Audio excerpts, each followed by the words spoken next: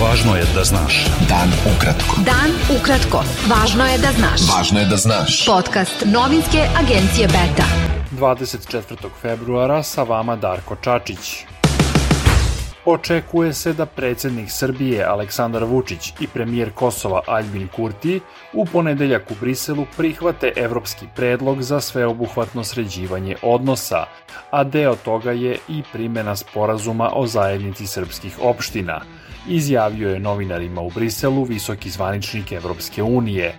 O samom sadržaju predloga Vučić i Kurti neće raspravljati, već će biti govora o primjeni nemačko-francuskog plana za normalizaciju odnosa, naveo je zvaničnik.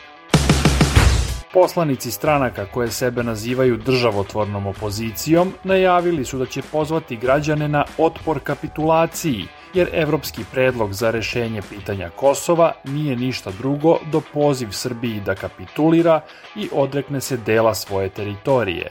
Uoči nastavka briselskog dijaloga u ponedeljak, predsjednik Dveri Boško Obradović rekao je da onaj ko potpiše predloženi plan uvodi Srbiju u nemire i nestabilnost.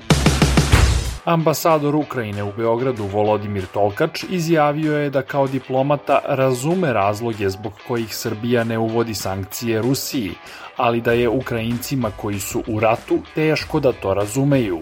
U intervju u agenciji Beta, Tolkač je kazao da su pitanja agresije i teritorijalnog integriteta Ukrajine na prvom mestu i u odnosima Ukrajine i Srbije i da su nažalost sve druge oblasti pod uticajem toga.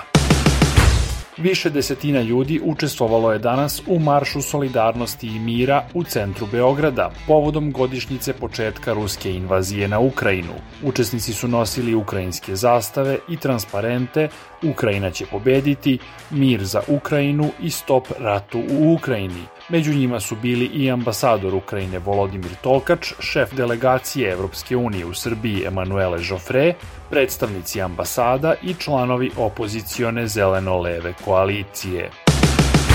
Izložba ratnih fotografija iz Ukrajine Godina neukrotivosti, na kojoj su prikazani radovi fotoreportera agencije Beta Amira Hamzagića, otvorena je danas u Beogradu povodom godišnjice početka rata u Ukrajini. Fotografije Amira Hamzagića, nastale tokom radne posete Ukrajini u septembru prošle godine, biće izložene do 3. marta. Hamzagić je rekao da se tokom posete Ukrajini nije bojao, već da se trudio da što bolje uradi posao kako bi svetu preneo verodostojnu sliku sa terena.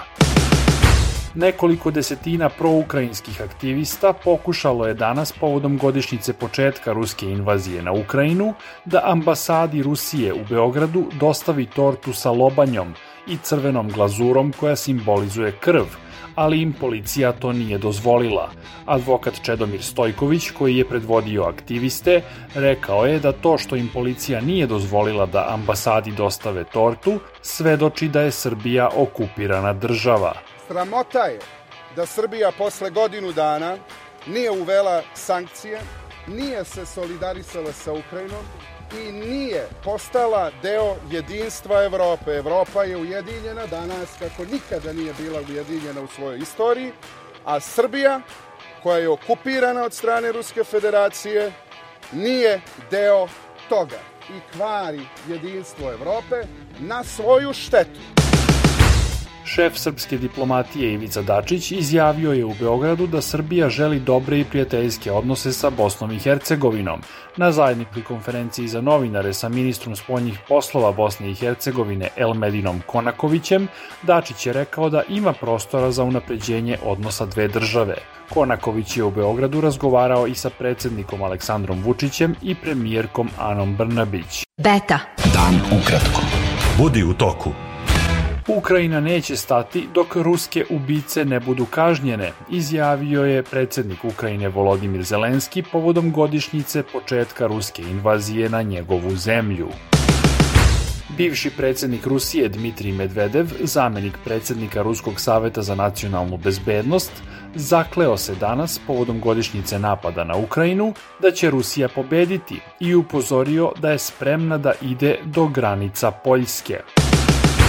Američki ambasador u Beogradu Christopher Hill izjavio je da Sjedinjene Američke Države nemaju nameru da prekrše sporazum o ograničavanju i kontroli nuklearnog naoružanja Novi start, koji je Rusija napustila pre nekoliko dana.